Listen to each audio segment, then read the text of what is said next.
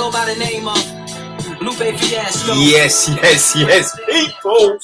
As we start off this two-parter of an echo chamber this week, little Lupe Fiasco. And as we do, we're gonna start off with the UK top 10 for the weekend of the 29th to the 31st of October. So people, at number 10, it's the latest offering from Wes Anderson, people. It's the French Dispatch, which, you know what I mean? It boasts appearances from Bill Murray, Saoirse Ronan, Adrian Brody, William Dafoe, Elizabeth Moss, Christopher Waltz, you know what I mean? Francis McDormand, we got Owen Wilson, Tilda Swinton, Jeffrey Wright, Edward Norton, Benicio del Toro, and we got old Timothy Chalamet, you know what I mean? And a host more, right?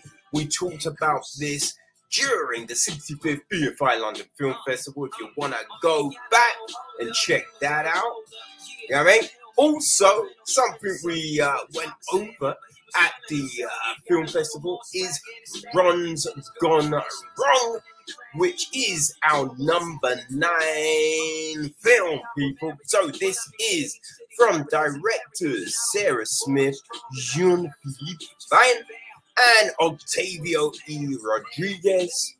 You know what I mean? Written by Trevor DeVault, Chad Gomez Creasy, and Peter Bynum. You know what I mean? So, yeah, great. I really enjoyed this, you know what I mean? It's a nice, wholesome little family film. If you liked The Mitchells v. the World, then I think you will like this. We have voice castings from Ed Helms, Zach Galifianakis, Jack Dylan Grazer, Olivia Colman, Justice Smith, Rob Delaney, Carl Cantrell, and a host more. All right, so at number 8, another one we did at the London Film Festival. It's the new offering from Edgar Wright. It's Last Night in Soho, people. You know what I mean? So we got Anna Taylor-Joy, you know what I mean, and Tamsin McKenzie doing their thing. Matt Smith is up in there. We have an appearance from Terrence Stamp, you know. Hey, Diana Rigg. Yo, this film, I enjoyed it, man. Some nice twists, you know what I mean? So yeah, there you go. We then have, people, at number 7, Halloween Kills, right? The latest offering in this long-running franchise. David Gordon Green is our director on this one. You know what I mean? Starring a lot of your favorites. Like Jamie Lee Curtis returns, right? Carl Richards, Judy Greer, Anthony Michael Hall, right. At number 6, it is Harry Potter and the Philosopher's Stone. It's a re-entry, people. You know what I mean?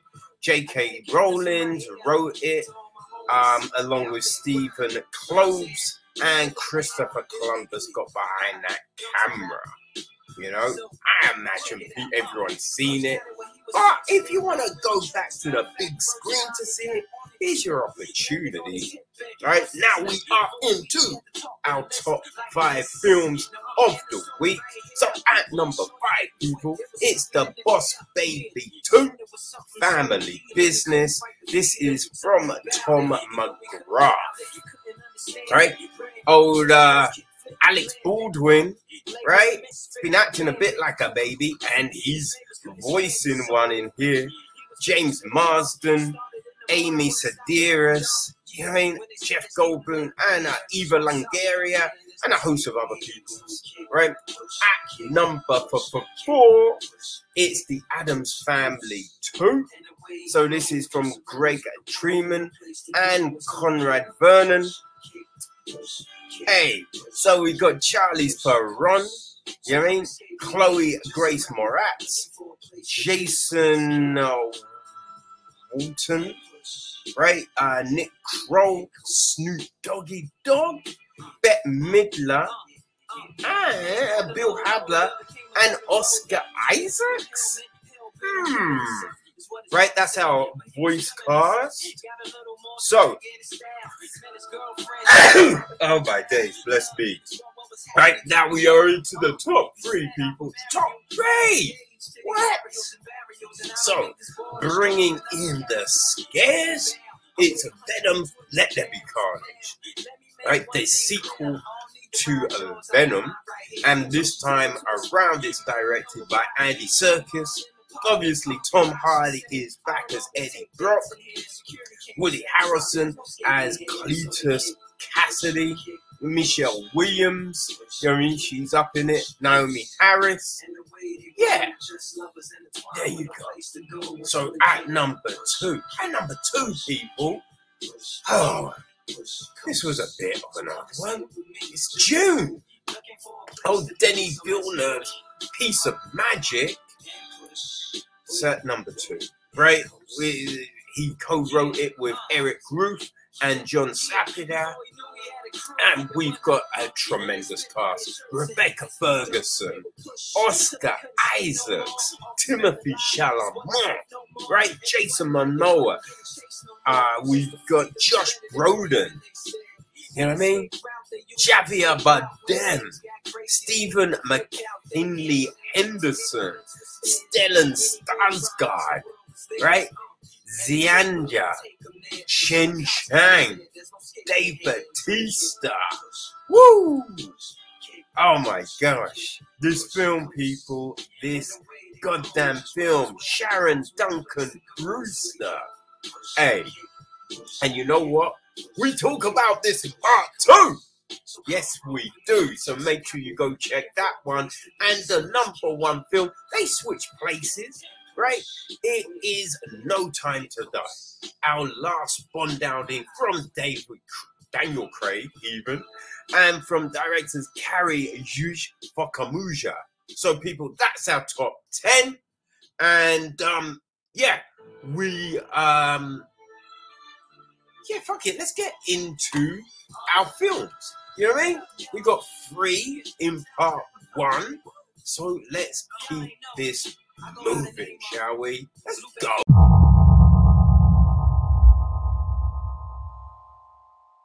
Okay, people, let's get things popping off with our first film, a new Shudder original, Dead and Beautiful. Let's go. So, people, man, we just had a vampire tale, and on comes another one.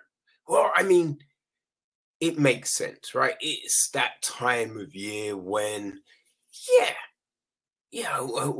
we see a glut of, supernatural fare because of Halloween's and firework night. You know what I mean? All the stuff kind of comes out around this time.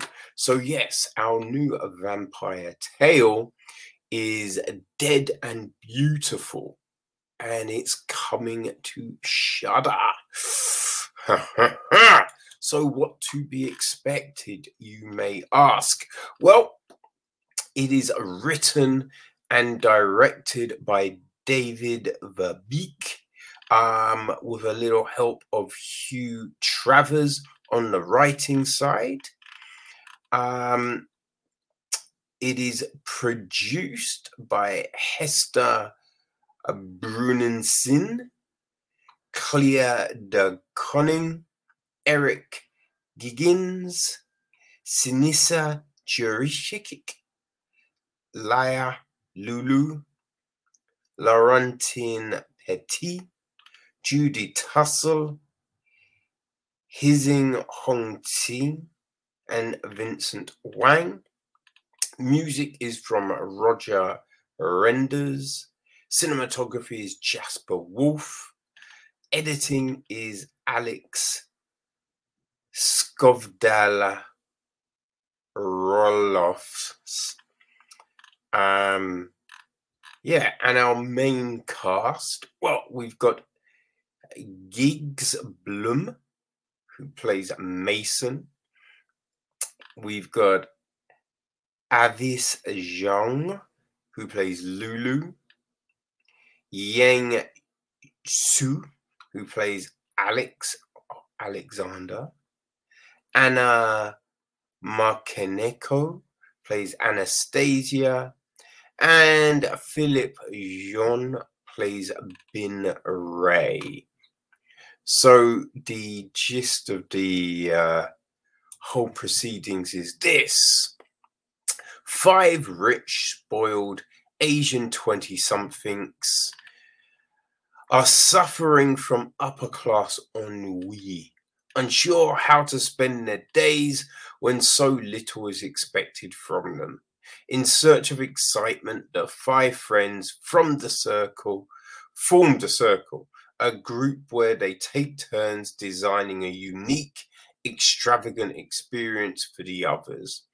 But things go wrong when the privileged urbanites awaken after a night out to find they have developed vampire fangs and an unquenchable thirst for fresh blood. An adventure at any price. Dum dum dum. So yeah, there you have it, people. That's the gist of this one. And yeah, so I don't know, right? It starts off and we've got Anastasia and Lulu. Now, it's put out there like they're a couple. And we had them traveling to the airport to meet friends, right? Because they're going to a Chinese funeral dinner for a friend of theirs that has died, right? It's Bin Ray. So on the way to this dinner, though, you know, an old woman kind of steps out in the road and we have this odd confrontation. And the way it's shot, the way the whole film is shot, really, it has that kind of eerie, odd presence to it. You know, like something is just about to happen, but we're not quite sure what. Right? That's the vibe all the way through with the angles and everything like that. Not too close, but not too far away, as if we're just on the shoulder of, our group. So this weird incident happens, and then I get back, go to the airport, go to the dinner.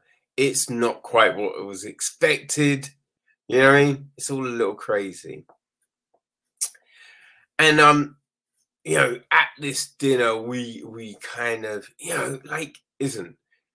these are 5 rich kids. And yeah, that's what this dinner shows us, right? And also, we get this whole thing where it kind of focuses on them, and we get their family house, as it were, and their monetary value. Right, all of this kind of shoots up to the scene during this sequence. So yeah, they're silly rich, I mean, it is their family's money, but you know, and yeah, you get this sense that they're just bored. They're bored and they're tired and they're looking for adventure. They're looking for that rush, that thing to add a value to their lives, you know, for however long it may be, but that they're on this hunt, constantly on this hunt for this thing, this missing piece of the puzzle. But yeah, you also get a sense of like it's one of those weird little groups, right? Where a few of them may have got together, some of them are pining for others, and it's just all this weirdness happening. Right. So even though you think Anastasia and Lulu are together, it's just like, who knows, man? Who knows? But yes, it's Lulu's turn. Or well, I think it's an odd one because I could have sworn it's Anastasia's turn. But then later on, you kind of like it's presented like it was Lulu's turn. Who knows? Who knows? The film does get a little bit convoluted in places like that. But you know, they go into the desert, the jungle, even, right? And yeah, they're met by this weird guy, and this ritual happens, and that's where they wake up with the vampire teeth, right? So, you know, they're worried, they're concerned, and we see them, and you think, okay, these are logical steps, right? The steps that happen at the start, you think that is very logical, right? Okay, this makes sense. You're going in a direction where you think most people would.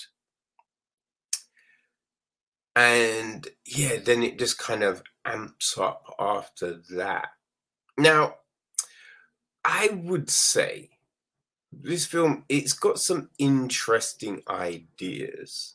It's definitely got some interesting ideas, right? One thing I'd say at the beginning, when they're talking about Bin Ray, it's just like, oh, look at all these things he's trying to do. And so there's these pictures of him trying to push the envelope, you know, going to a restaurant, eating weird animals, right? Which aren't on any restaurant menu. But if you've got a silly amount of money, you could probably get to eat. You know what I mean? And it's one of them ones. So yeah, it's just, you know, we're seeing this group always trying to push that envelope.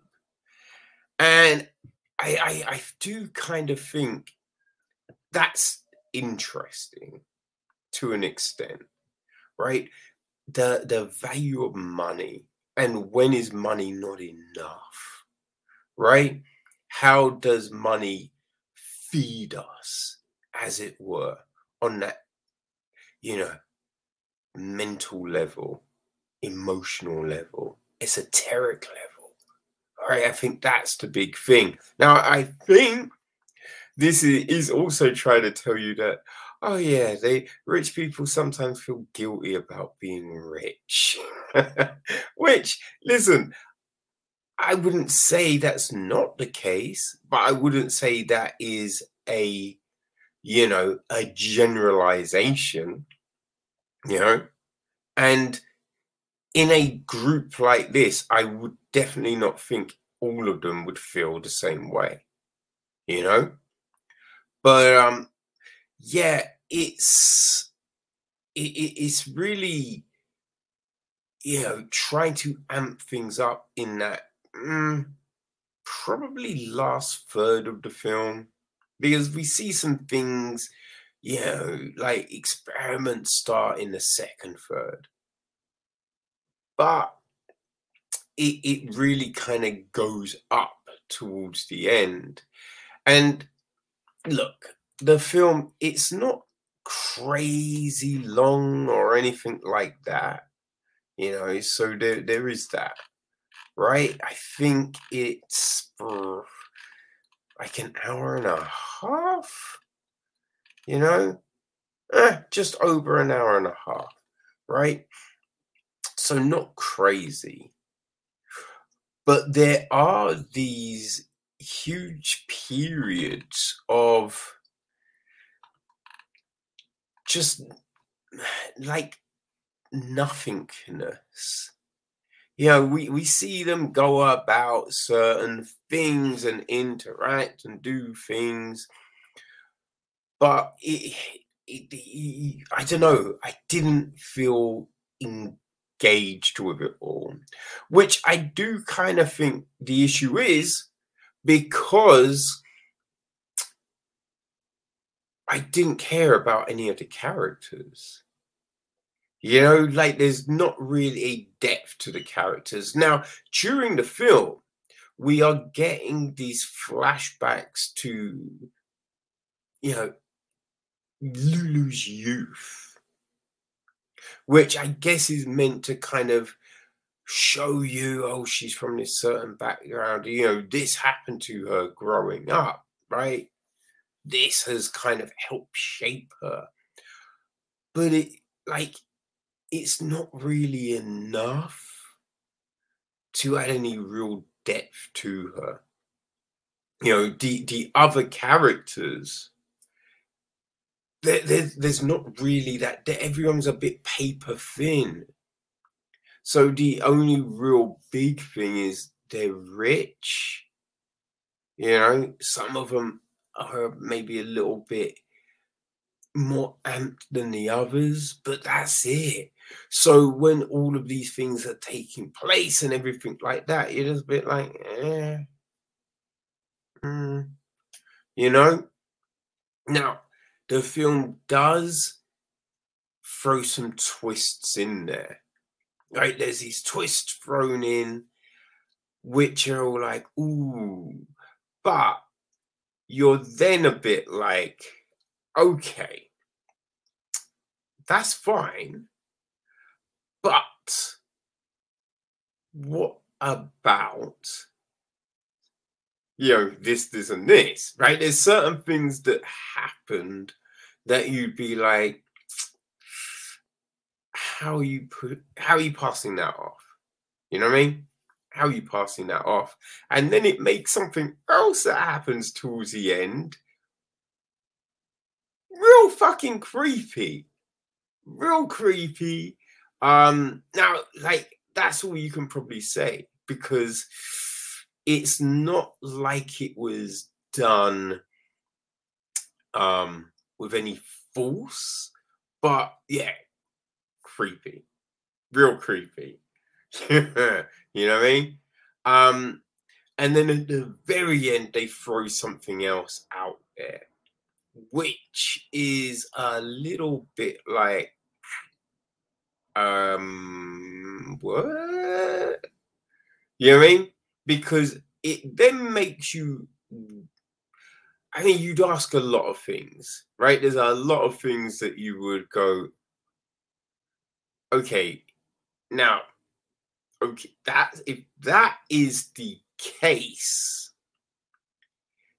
then how, right? How? And then with all these other things that took place, surely you would know. Or are there other things that aren't like the movies? Right? Because there's no parameters. You haven't set a baseline. So we don't know. Which then makes you wonder, it's a reach. It's kind of a reach, right? It's kind of a reach, because then, yeah, from what we would expect, everything should have been known. So it's an odd one. It's an odd one to, as I say, get your teeth into. But you know, let's try and stay away from that. Like, it's very stylish. The film is very stylish. You know, we have like, yeah, because it's in Taipei, right? Taiwan. So there's a lot of neon buildings and lights and all of this. So we see him, you know, the cityscape walking around and just all of this going down. And so, yeah, it looks very stylish. The shot of a beak is using, as I said, we've got the kind of in close but not too close kind of shot.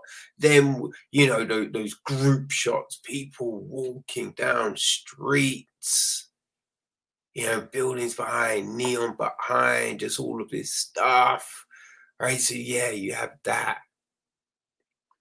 And that's probably the big thing with the film, the look, right? It looks impressive,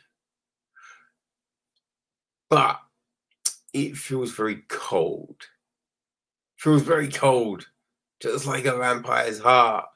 But, you know, with nothing else to kind of sustain it, which does seem a shame. You know, probably could have been shorter.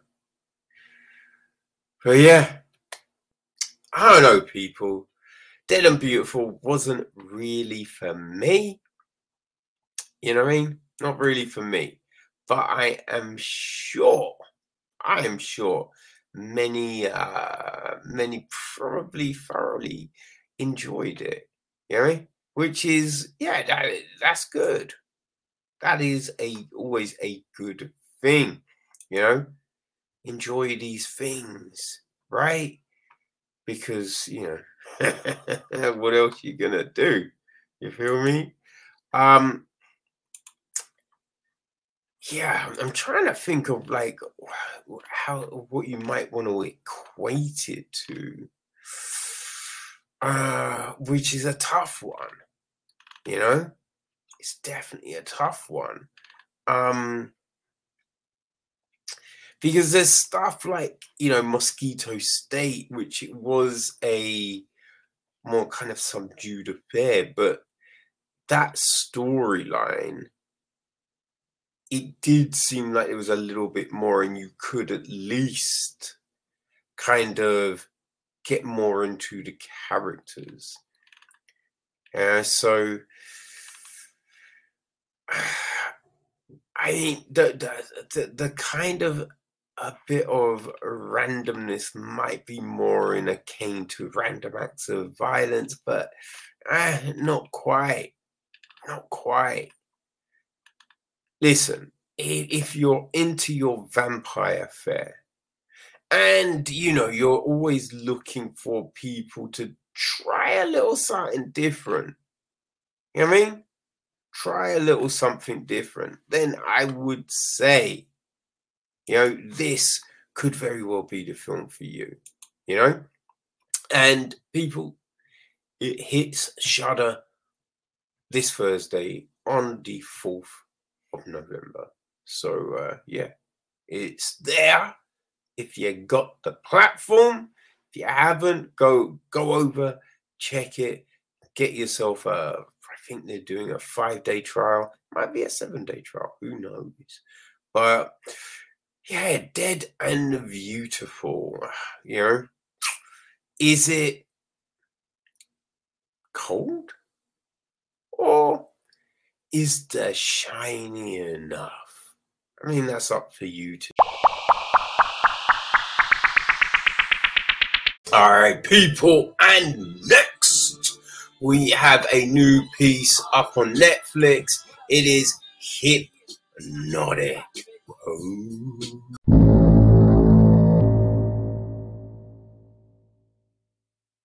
All right, people. So we have a new film on Netflix, and it's a little creepy. It's a little kooky, right? It's called Hypnotic. Yes, it's about yeah, someone getting hypnotized. I think it's kind of answering that worst case scenario, that deep rooted fear a lot of people have with the notion of being put under. You know what I mean? So it is directed by Matt Angel and Susan Cote. Cote? Yeah, I think that's right. It's written by Richard D. Ovidio, produced by Michael J. Lalesi. Cinematography is John S. Stanley. It's edited by Brian Allberg. Music is Nathan Matthew David. And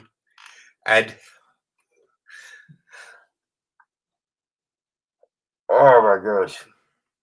Eee, feel like a sneeze coming on, you feel me? Ah.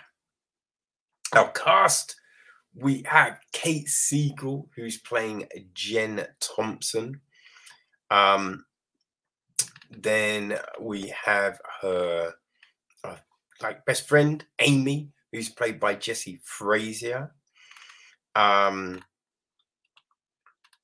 We have Amy's husband, Scott, who's played by Luke Rodriguez. We then have Brian, an ex of Jen's, who's played by Jamie M. Kalikaka.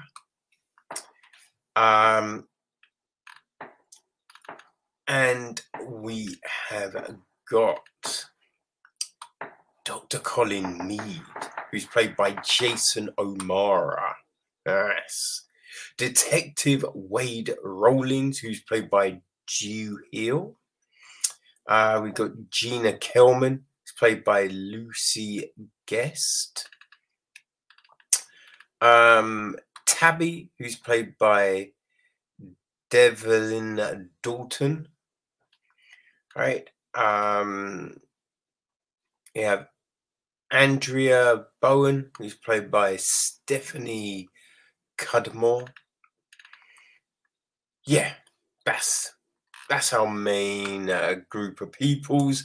And the gist of the film is this: a young woman seeking self-improvement enlists the help of a renowned hypnotherapist. But after a handful of intense sessions, she discovers unexpected and deadly consequences. So I think it opens up, right? We've got a security guard looking at cameras. She gets a call. It's told, hey, you go do your rounds. I'll come down and cover you. Right? So I think it's very, it seems sedate, nothing crazy. But we then have a woman looking very frantic. She's in an office and she's calling the police, right? Being like, I think someone's watching me. I need help. I think, yeah, something's going on. And, she's waiting for the police to come back to her. And instead of just waiting, right? So she gets up, obviously, and goes to leave. And you're expecting something crazy to happen at that moment in time, but it doesn't. And we see her get into a lift. And as she's, going in the lift, like just before, right, the lift doors are opening, you think, oh, someone's going to grab her. Or just before the lift doors are going to shut, you think someone's going to stick their hand in and get her. Nothing. So she's in the lift, she's going down. And then she gets a phone call. And that's when the craziness starts to happen. Right? But here's the thing. I feel from the name of the film, you understand that what we're seeing probably isn't what we're seeing. You know what I mean? Like, which is a bit of a shame, because I get it. right? It's a nice little way to throw people off, but you've called the film hypnotic. So it's hard to come out the gate like that and think, oh, people could be fooled by this thing. Because, yeah, it's just not going to work. Which, yeah, as I said, look, it is a shame. It is a shame because, I'm definitely all about that shit. You know what I mean? Something a little bit different, something a little interesting. You know, that's always always a good look, right? But yeah, not quite as convincing as maybe they want it to be. But hey ho, what can you do? What can you do? Right? What can you do? Now we then get on to Jen. Yeah, we have us like speaking with Amy and all of this, and then she turns up to a party. Right, turns up to a party, and we get this whole, oh, Brian's here too, and it's this whole kind of thing, and you're wondering what's going on.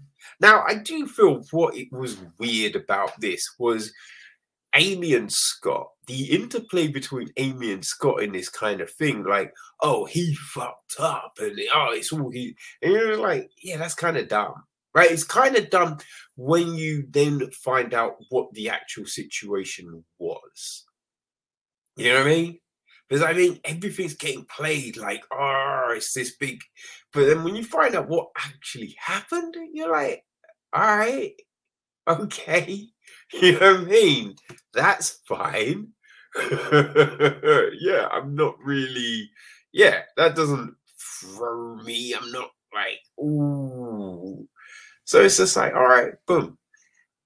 So yeah, the film kind of moves on, and Amy is pressuring Jen to go use a hypnotherapist. Now, the hypnotherapist was at the party, and how to get like that's weird. Right? That's weird. Then the way he's, you should see me. You should see me. You should, like, you're doing like, all right, it's kind of weird. So you just think weird. Which, again, I don't know, right? If that's necessarily the way to play it, because, I don't think you want everyone just straight out the gate, like, the hypnotherapist, you know what I mean? But yeah, now things happen, and I will say, right, going between the sessions and being under and all of that, it is kind of played pretty well, right? So knowing what's the session and what isn't, and all of this, like flipping around like that, yeah, I feel they kind of handled that pretty decent. Pretty decent. Now, there are these huge leaps that you have to take, right? To believe that some of this could actually happen. It is a bit of an ask. And then we do get that thing, right? Where you have all this craziness happening, but only one person figures it out, right? And then they find one cop who's the only cop, the police, and you're like, I mean, really? Like, is this what? Really? We're doing this? But again, it's not too bad, right? It's not too bad. And I will say, there is a moment towards the end when, like, this thing happens and this big showdown, and you just be like, hey, in that state, you can't tell me that. And I did like the fact that they didn't do that, right? I did like the fact that, yeah, they didn't play it like that in the end. So I was like, all right, cool. And I think the end isn't too bad to some extent, but they do kind of wrap it up too nicely, right? Too easy, too safe, right? It's just this suddenly, and you say, oh, you're just like, come on, man. Come on.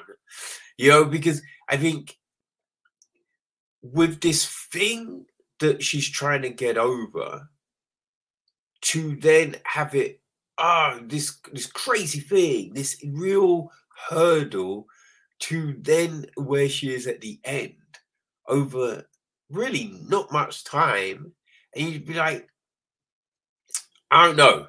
You know what I mean? I'm like, I don't know, because it seems like you didn't cover that shit. You know what I mean? So if you didn't cover that shit, then how you be, that's my thing, right? Yeah, there's these weird jumps, these weird kind of things. And there are there's stuff in the film, right, that we're meant to suddenly believe as well, right? It's like, I was watching you. And like all of this kind of thing, it'd be like, all right, but aren't you working? Like, how? So we're to believe that are you following, or did you know that? Did you assume they were doing this thing? It was just like, right? So we're believing that all of this stuff, and yes, the twist in the police officer's house was, that was fun, but again, it's like, oh man, that's a stretch. That is a stretch. For that. Come on, man. So yeah, there's these things that are going down, and it's all it is a little far-fetched, right? Especially the inception part. Especially the inception part. You're like, now, so I would say Hypnotic, if you can separate yourself from reality, right? If that you find that easy to do, and you can just watch it for the goofy shit that it is, then you'll enjoy it, right? It's okay. But if you're that motherfucker that when you watch something, you're just instantly thinking like, yo, okay, but if they do that, then how would they do that? And wait, they said this, but then further earlier on, didn't they say that? Right? If you're that fucker, then yeah, you're gonna have problems with this for sure. I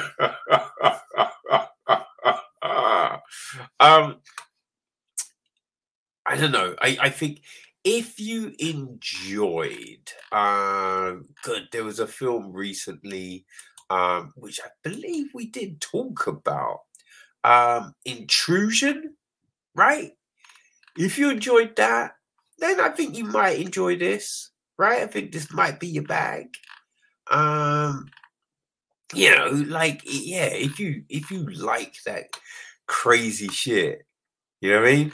Then I think this would definitely talk to you. There was that TV series, I feel, that kind of dealt with some therapy and an affair and all of this shit, right? I think that was the case, right? And I think that probably, speaks to it. So, depending on what you like, people, Hypnotic may very well be the thing for you. But it is on Netflix. So yeah, if you think that you want a little therapy session, then mosey on across. All right. And let's end this with our last film, where we look at the new Zack Snyder, the prequel, right, to Army of Dead. This one is Army of Thieves. Army of Thieves, people.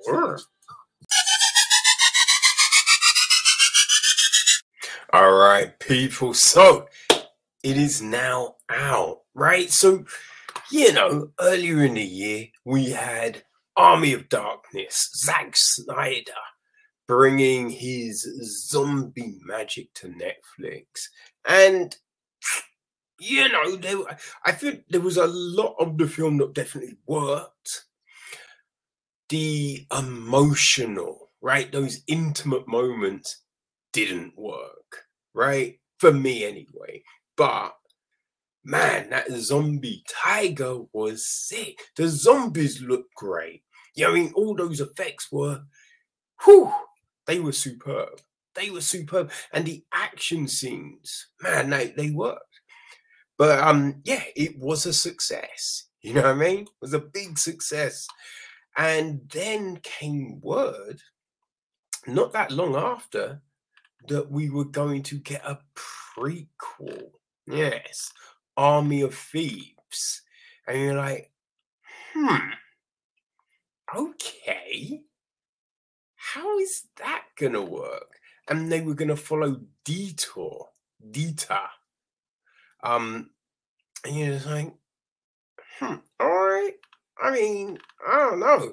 Then when you started to see some of the other people, some of the other actors and actresses, you're like, all right, I mean, I give it a go, right? We'll see what happens. But yeah, now we know, right? So, as mentioned, it is directed and stars Matthias Schweighöfer. Ooh, I don't think I did that one right, but hey ho. Now, the story is by Zack Snyder and Shay Hatton, and Shay writes the screenplay. Okay, so it's produced by Snyder, Deborah Snyder, Wesley Collier, Dan Mag, and Schwoller Fufel. Cinematography is Bernard Jasper. It's edited by Alexander Berner. Music is from Hans Zimmer and Steve Mazzario. All right. Yeah. Hit Netflix on Friday, people. Hit Netflix on Friday. So I thought I'd give it a little whirl. So cast, we have, as I said, Schroeder, he plays Ludwig Dieter, but actually in this one, you can find out. We've got Natalie Emmanuel as a Gwendolyn Starr. We have Ruby O'Fay as Karina Dominguez. Stuart Martin is Brad Cage. Guz Khan is Rolf. And that's basically it. You know what I mean? We have Jonathan Cohen as Detective Delacroix. Have Nomi Naki as his second in command, Beatrix. Hans Wagner is played by Christian Steyer.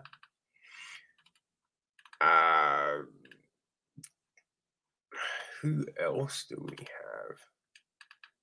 have? Newark. So Tom CM is played by Andreas Newark. Yeah, that's kind of it.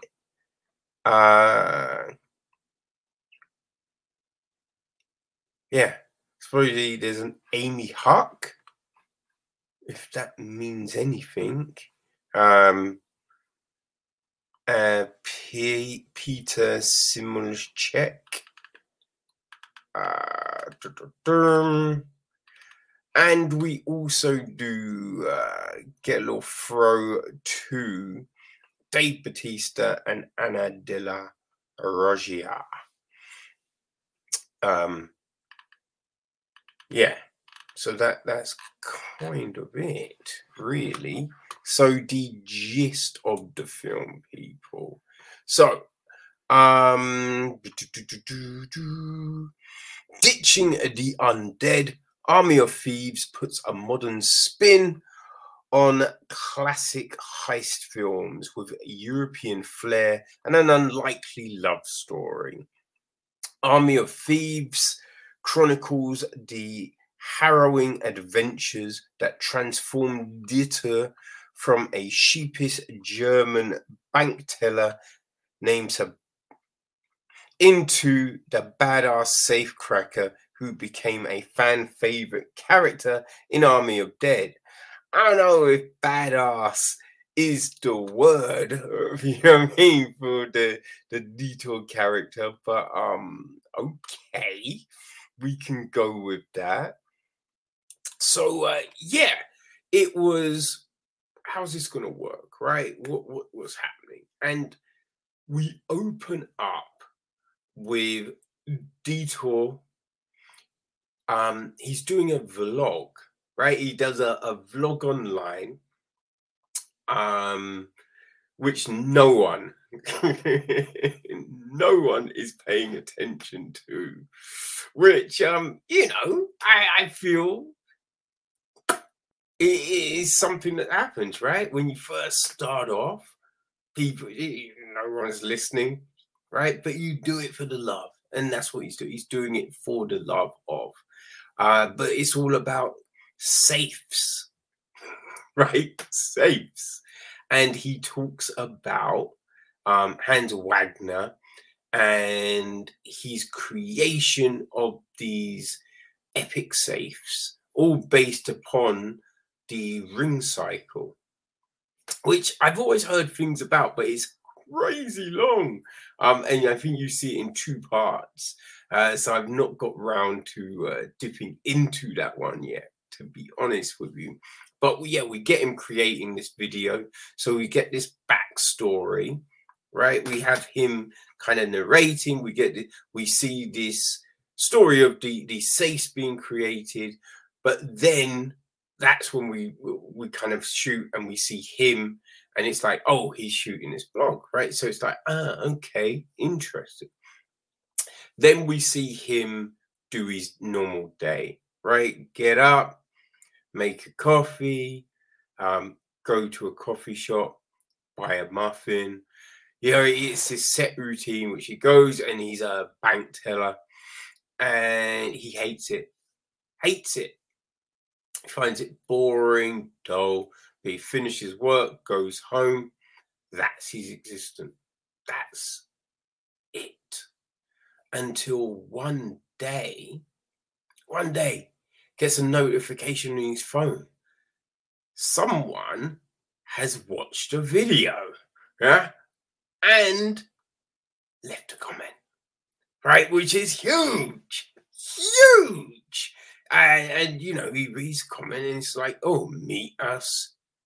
Do you want to put your skills to the test? So it's like, meet at this address, and we see him go and try and do his thing, right? And then, so it's this, and you know, this is at the very beginning of the film. So he just has to do this kind of exam, right? And that gets him recruited and into this team.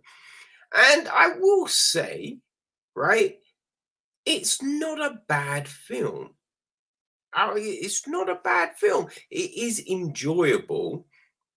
There are some zombie references, right? There's a, like, oh, well, you know, that thing that's going on in America.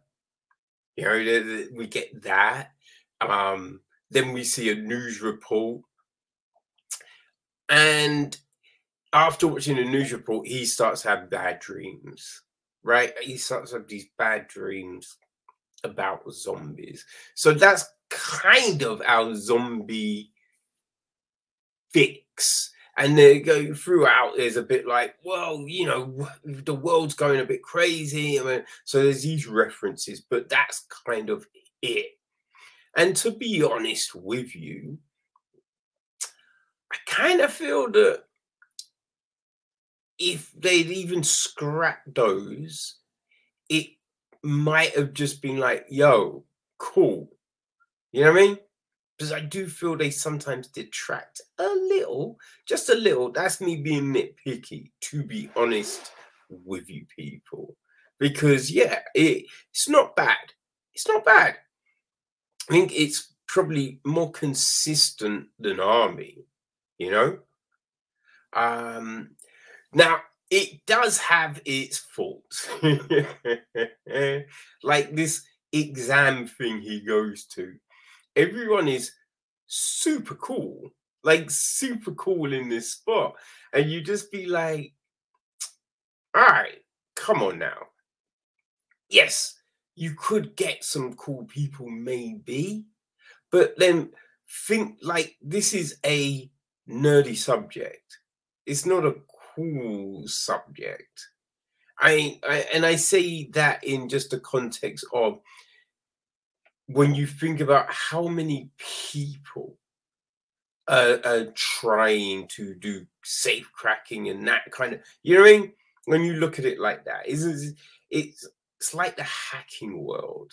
It's not necessarily, you know, I'd say the cooler types, but you know, it's all relative, and it's just like, well, you know, what I mean? There's a certain type of person that will try and do that, you know, and so look, you go to certain conventions and things like that.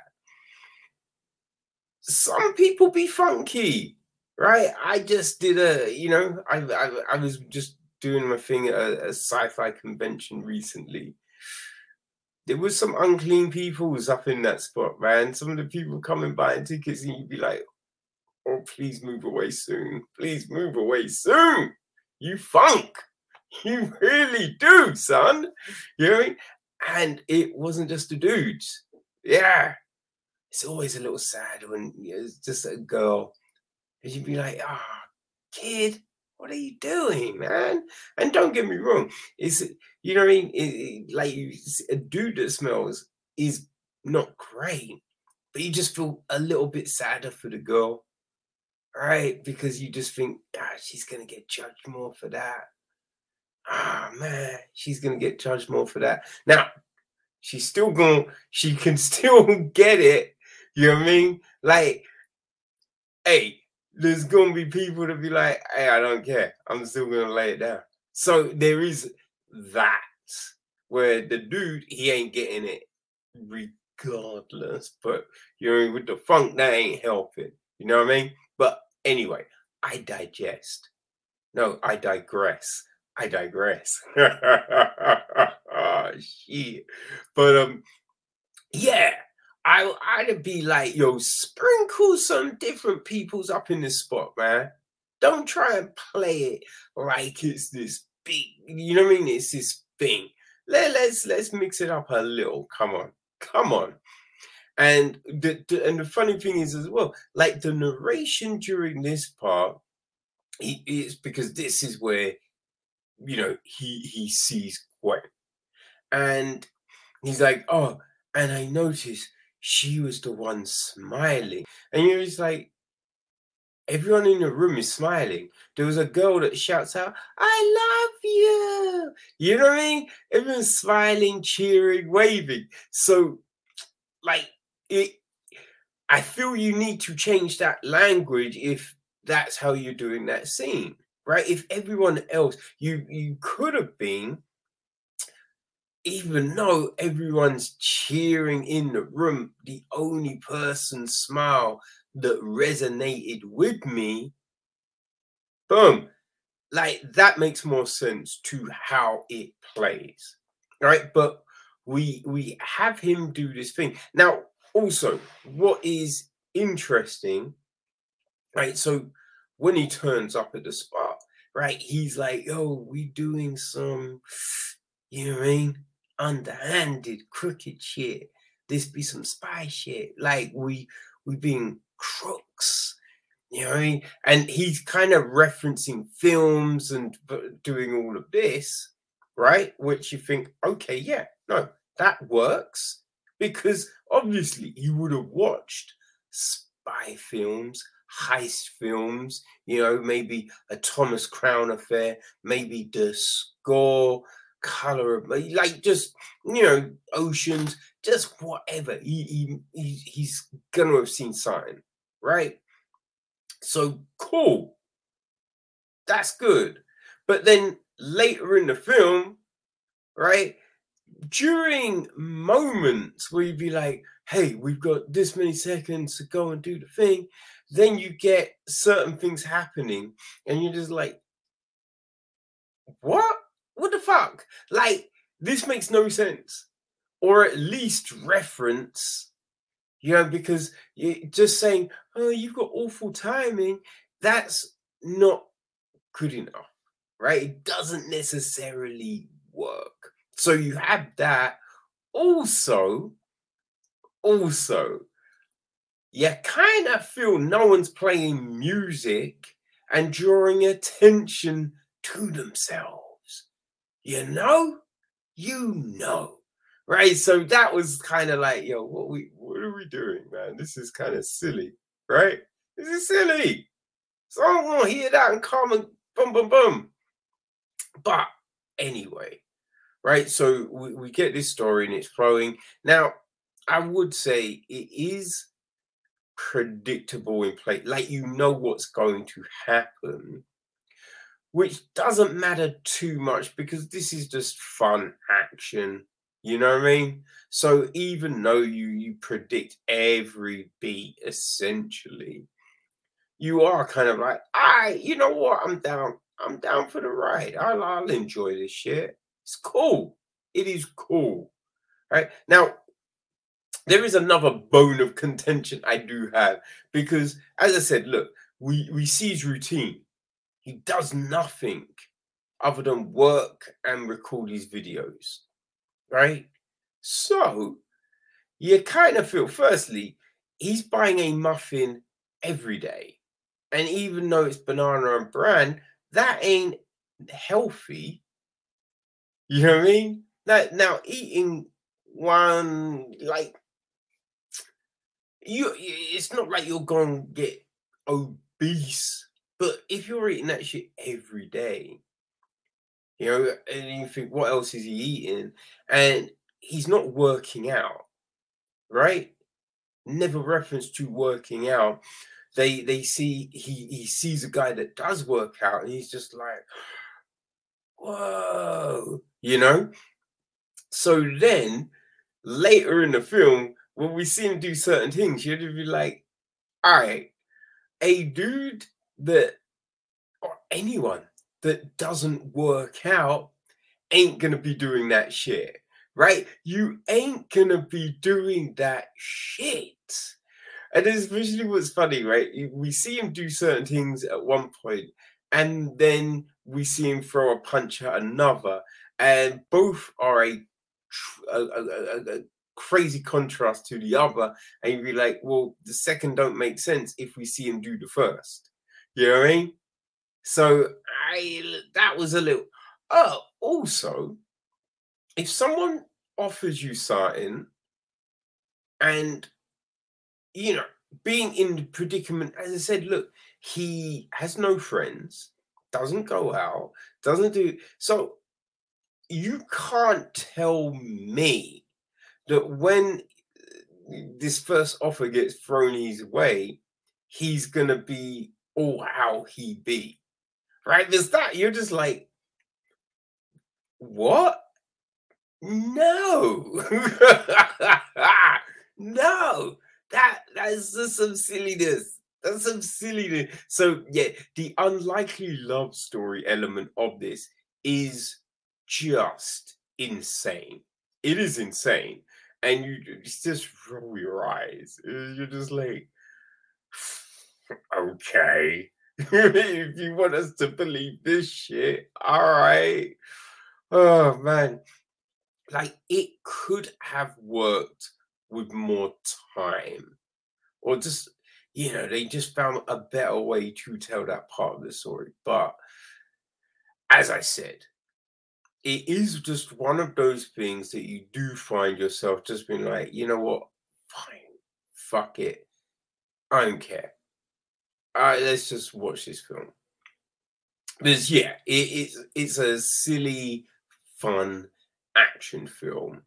There's shit there's shit that doesn't make sense, like the actions of a certain couple for people after a thing, because you're thinking, well, they did just drive off with bags and bags and bags, right?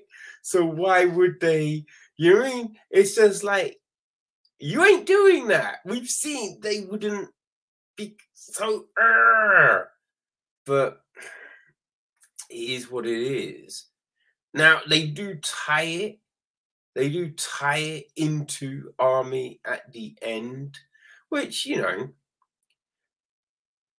it's not like it's this crazy scene, but as I said, look, it does serve to bridge that gap, right? So you're fine with it. You're like, all right, let's go with it.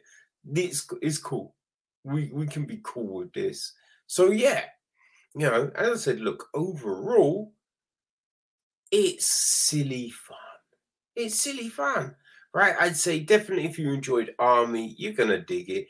If you enjoyed Fast and Furious, you like that franchise, you're gonna dig it, right? We have some car chases and other chases, so there's action galore. It is very stylish. It's very stylish. You know what I mean? Just from clothing, the wardrobes, and then just like the way they cut it and shot it. Now, it's definitely, even though Schwaller directs, you can definitely see those Zack Snyder influences in the film. So it doesn't feel completely foreign from Army as a piece. You know what I mean? They do feel like there is a connection between the two with the way certain stuff is projected to you. So that's fine, right? That it works like that. It's it's not groundbreaking, but if you want something easy, you know what I mean? You want something easy and be like, I don't have to think about this. All right, let's go.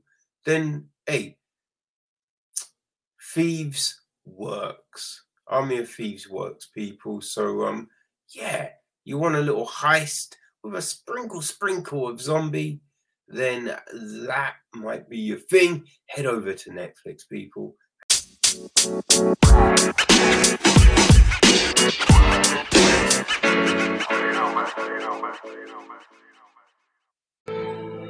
Okay, people, so we have hit that time. We're coming to the end of another episode, but before we bounce, let us take a look and see what's happening in the world of film. All right, so all of those people that love the first Paw Patrol movie, I imagine it's the kids, right? Hey, no judgment, right? If you're an adult and you dug it, hey, it's all good. But you will be pleased to know, right? Mark it down on the calendar, because the 13th of October 2023 is when the sequel comes out. So who knows what that will be called? Paw Patrol, Puppy's Got Older. You know what I mean? Paw Patrol 2, those dogs be wagging them tails.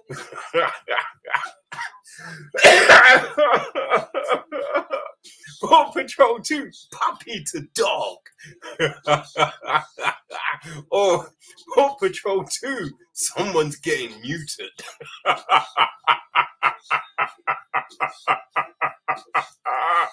Oh my gosh. But yeah, people, that's coming.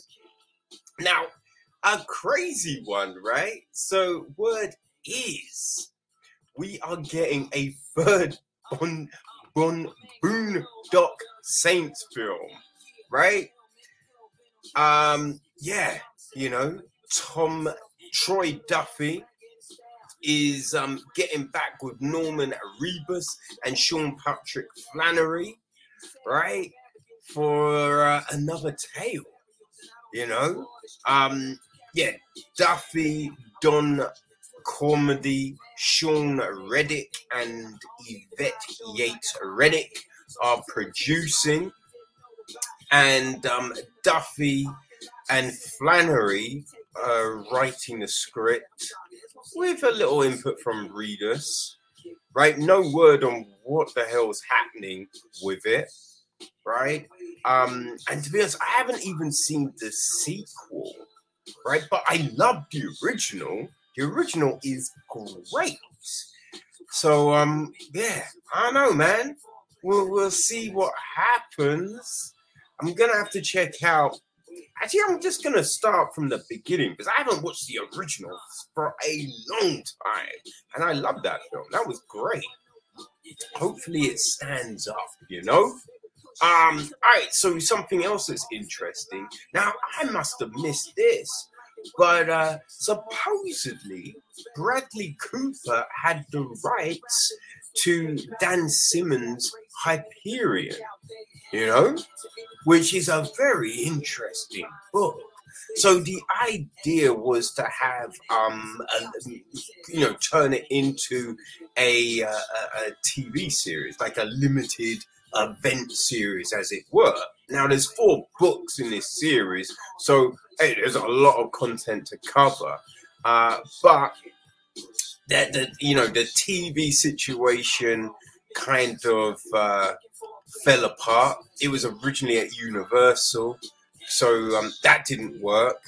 But now it's at Warner Brothers, and yeah, they're looking to turn it into a film, right?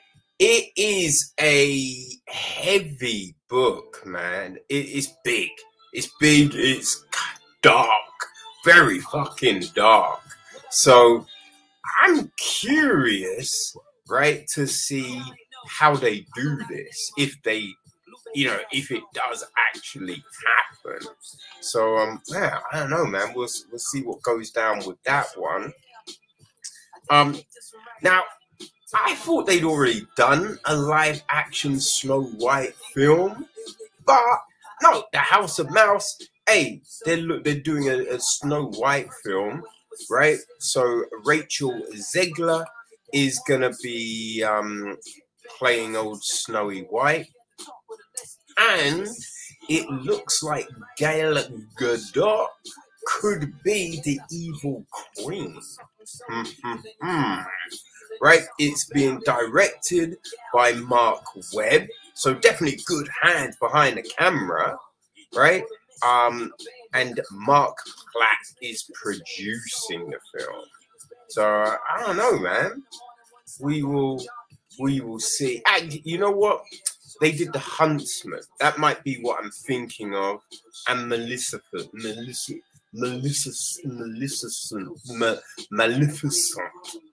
Right, so maybe then, yeah, maybe that's what I'm thinking about, but I don't know. But anyway, it doesn't matter because that's coming, right? So Mel Gibson has a new film coming, right? It is called Boys of Summer, and he's co-starring with Mason Thames, right? It's a fantasy film, right? Directed by David Hurney, with a script by Cornelius Yolano and Brian Schultz, right? The story follows a local boy who, after his best friend mysteriously disappears, begins to suspect that a supernatural entity may be hunting the children of Martha's vineyard. He seeks the help of an aging detective, with the two soon discovering they are on the path of a witch who has recently retired to their island. So, yes, there we go with that one. Okay. So, yeah, we also have another new film called Butcher's Crossing, and this is another Nicolas Cage vehicle, right? He's going to be starring in it with Fred Hechinger, right? It's a Western, right? Based on the 1960 novel by John Williams, right? So Cage is playing Gabe Polsky, and Hechinger is playing William Andrews, a naive Harvard student who heads west in 1874 to fulfill his dream of seeing the country and living off the land. He agrees to fund a dangerous but potentially lucrative expedition to Colorado led by Cage's character.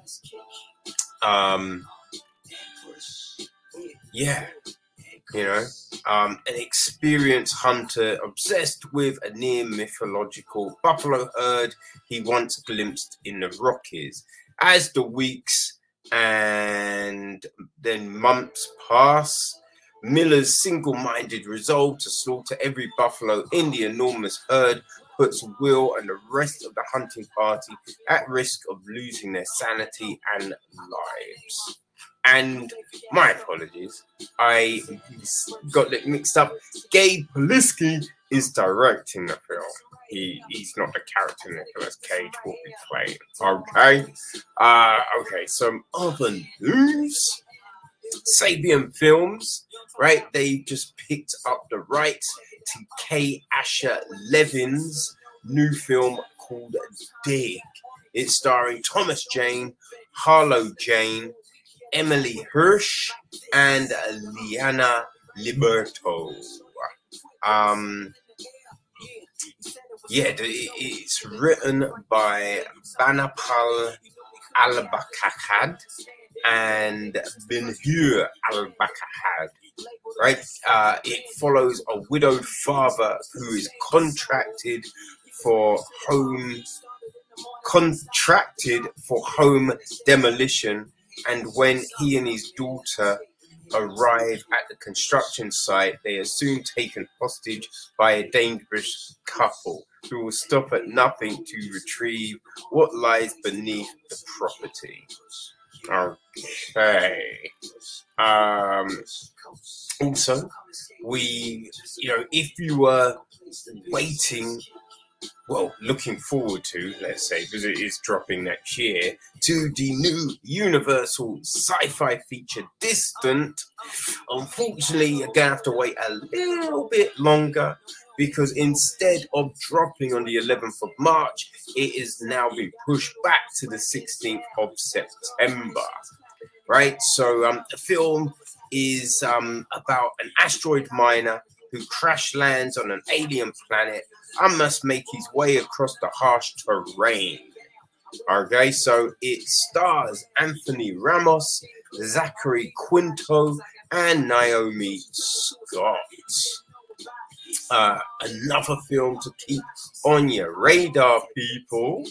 Well, I mean, it probably still already is on your radar. Is Argyle, right? The new spy film from Matthew Vaughn, which will be dropping on Apple Plus, right? And it is based on a book by Ellie Conway, which I don't believe the book is quite out yet, right? So from what I remember, this was like someone picked up an early copy, loved it so much, bought the rights. Boom, boom, boom. You know what I mean? And it's meant to be one of the best spy stories that people have read in a long ass time. So we will see, right? So Jason Fuchs has adapted the novel for the screen, and the story follows the world's greatest spy on a globe-trotting adventure. Well, people, already the cast is Henry Cavill, Sam Rockwell, Bryce Dallas Howard, Bryan Cranston, Catherine O'Hara, John Cena, Samuel L. Jackson, Arena DeBose, Dupa Lupa, and now Rob Delaney. Yeah, I mean, that's a great cast, people. You know what I mean? Boy, all right. And more news, right? So when I saw a film coming called Bros, I was like, yo, they had a documentary and now they're making a film? Okay. You know what I mean? But no, it's not about the 80s pop duo, you know? This is something different coming from Universal Pictures, right? Oh man, it's meant to be a smart, swoony, and heartfelt comedy about two gay men, maybe, possibly, probably stumbling towards love. Maybe they're both very busy. I mean, that's not the best copy, right? So the film is going to be starring Bowen Yang, Harvey Feinstein, and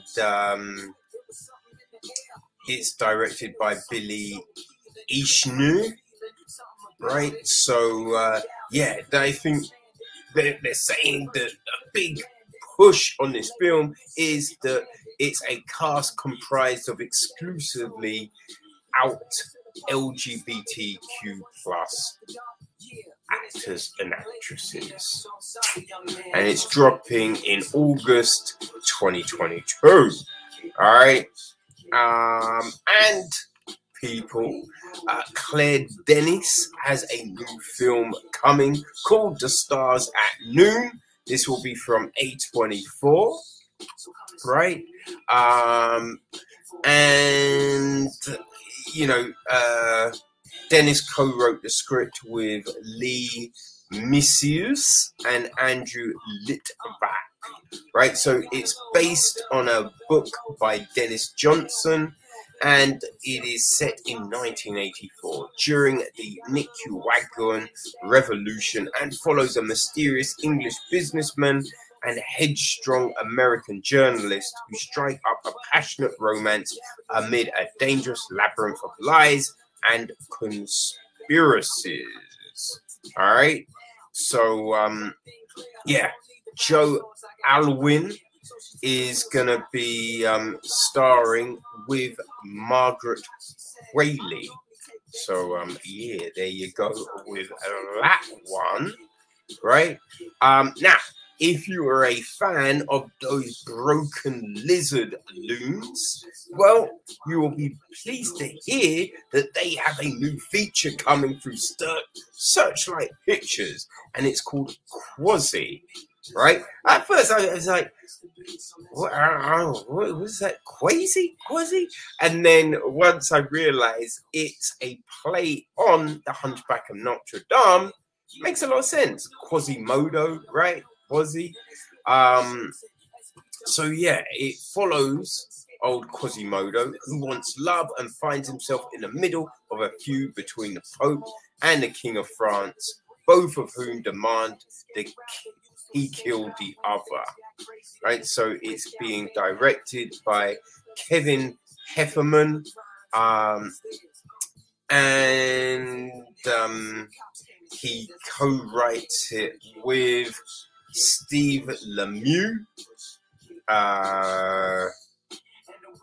Yeah, so Jay Chandrasekhar, Paul Stuter, Eric Stolokhansk, and Adrian Palicki will co-star in the feature. So yeah, there you go. There you go. And it's a Hulu feature film, right? Which is all good because that means, hey, it's coming to Disney Plus in the UK, so we get to watch that one. Now, we also know, man, this is jam-packed with news this week, people. Listen, we know Christopher Nolan, his next film is going to be Oppenheimer, set up at Universal Pictures, right? And it's all like some of the names attached. We're like, okay, right? Well, we've just got another one, right? Just got another name attached to the film. So, yeah, along with Emily Blunt, right, we're going to have Matt Damon and Robert Downey Jr. And Cillian Murphy, right? So that's not bad. That's not bad, right? I mean, if the film in itself wasn't just an intriguing situation, Christopher Nolan directing, and then those four motherfuckers, boom, yeah, you got me hooked, right? So another one, right? So they're making a film of Wicked, but not the book, the musical, right? And people probably wondering who are gonna play this. The witches. Well, wait no longer, people, because Galinda will be played by Ariana Grande, and Elphaba is going to be played by Cynthia Erivo, right? Boom, boom, boom, boom. That's not bad. You know what I mean? It's not bad, right? Yeah, John M. Chu is going to be directing the piece. And yeah, remember, people, it is a prequel to The Wizard of Oz, right? It's also starring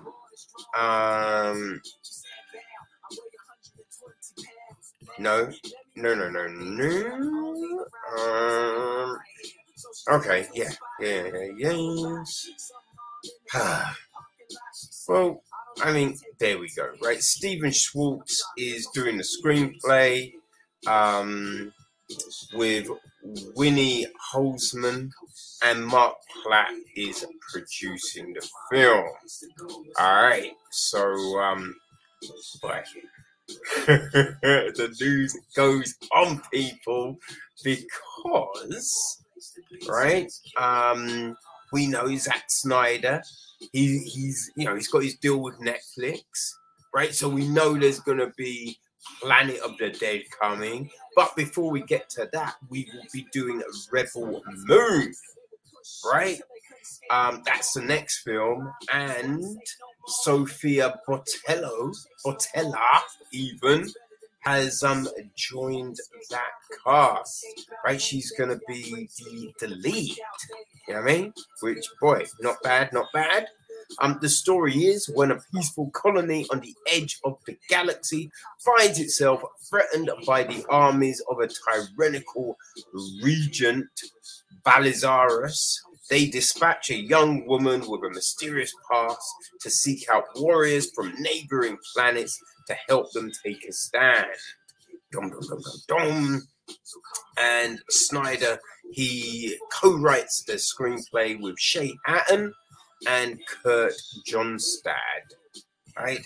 Eric Newman, Deborah Schneider, Wesley Collar, and Zach himself will be producing. So, boy, we're nearly at the end of this news, people. Don't worry, but it's all interesting, right? So, right, it's funny. Certain times, in the centuries, certain films have helped reshape shit, right? And it looks like Spider-Man Into the Spider-Verse might be one of them films because, Brian Robbins and old Alex Kurzman over at Paramount are, thinking of doing an animated family movie for the Star Trek franchise. Yes. So they recently spoke to THR even, and talked about it, right? So they said, Spider-Man Into the Spider-Verse is still one of the best movies over the past decade, animated or not.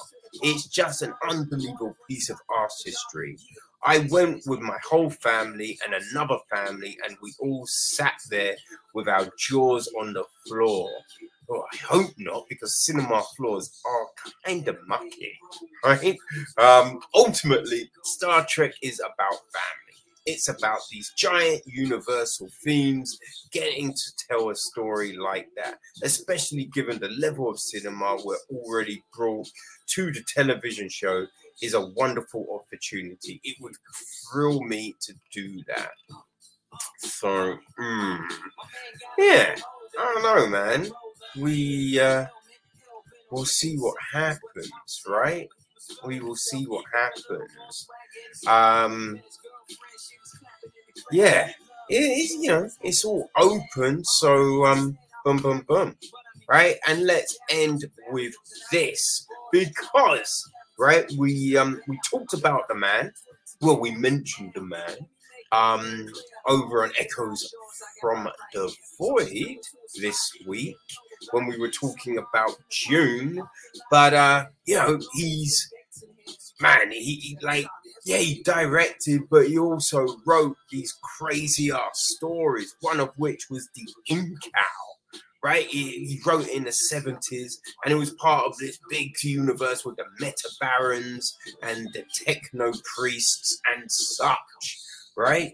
And the Incal is gonna be coming to the big screen. Right now, you think with such a crazy story, it needs a certain touch to it, right? So when I saw Taika Waititi is gonna be directing, oh my days, it just seemed to add up, right? It seemed to add up, right? Yeah. So, and Jodorowsky is still alive. He's 92. Is he still putting out material, people? But he selected Waititi to helm this piece, right? Now Waititi will be working with Jermaine Clement and Peter Warren on the script, right? So yeah, right, so let me read this little bit of copy, right? Considered one of the greatest sci-fi comic book series to ever be created, the Incal formed as the result of the work Jodorowsky and artist Moebius put into their adaptation of Dune, right? Which, as you can see, people, that's the connection, right? Which didn't make it into production. They then created this partially satirical space opera literary masterpiece about private investigator John DeFul in a dystopian city. He becomes caught up in a conspiracy involving a mystical artifact and multiple factions across the galaxy vying to obtain its power. Boom, boom, boom. Man, gotta say, I am enthralled to see how they bring this to the big screen, because trust me, I've been reading those graphic novels and they are crazy. They are crazy, people. But you know what? That is it for part one. Because part two, we bring you our June extravaganza. So people, head on over, because we be walking without rhythm and high on spice. So people, see you in part two. Bum bum.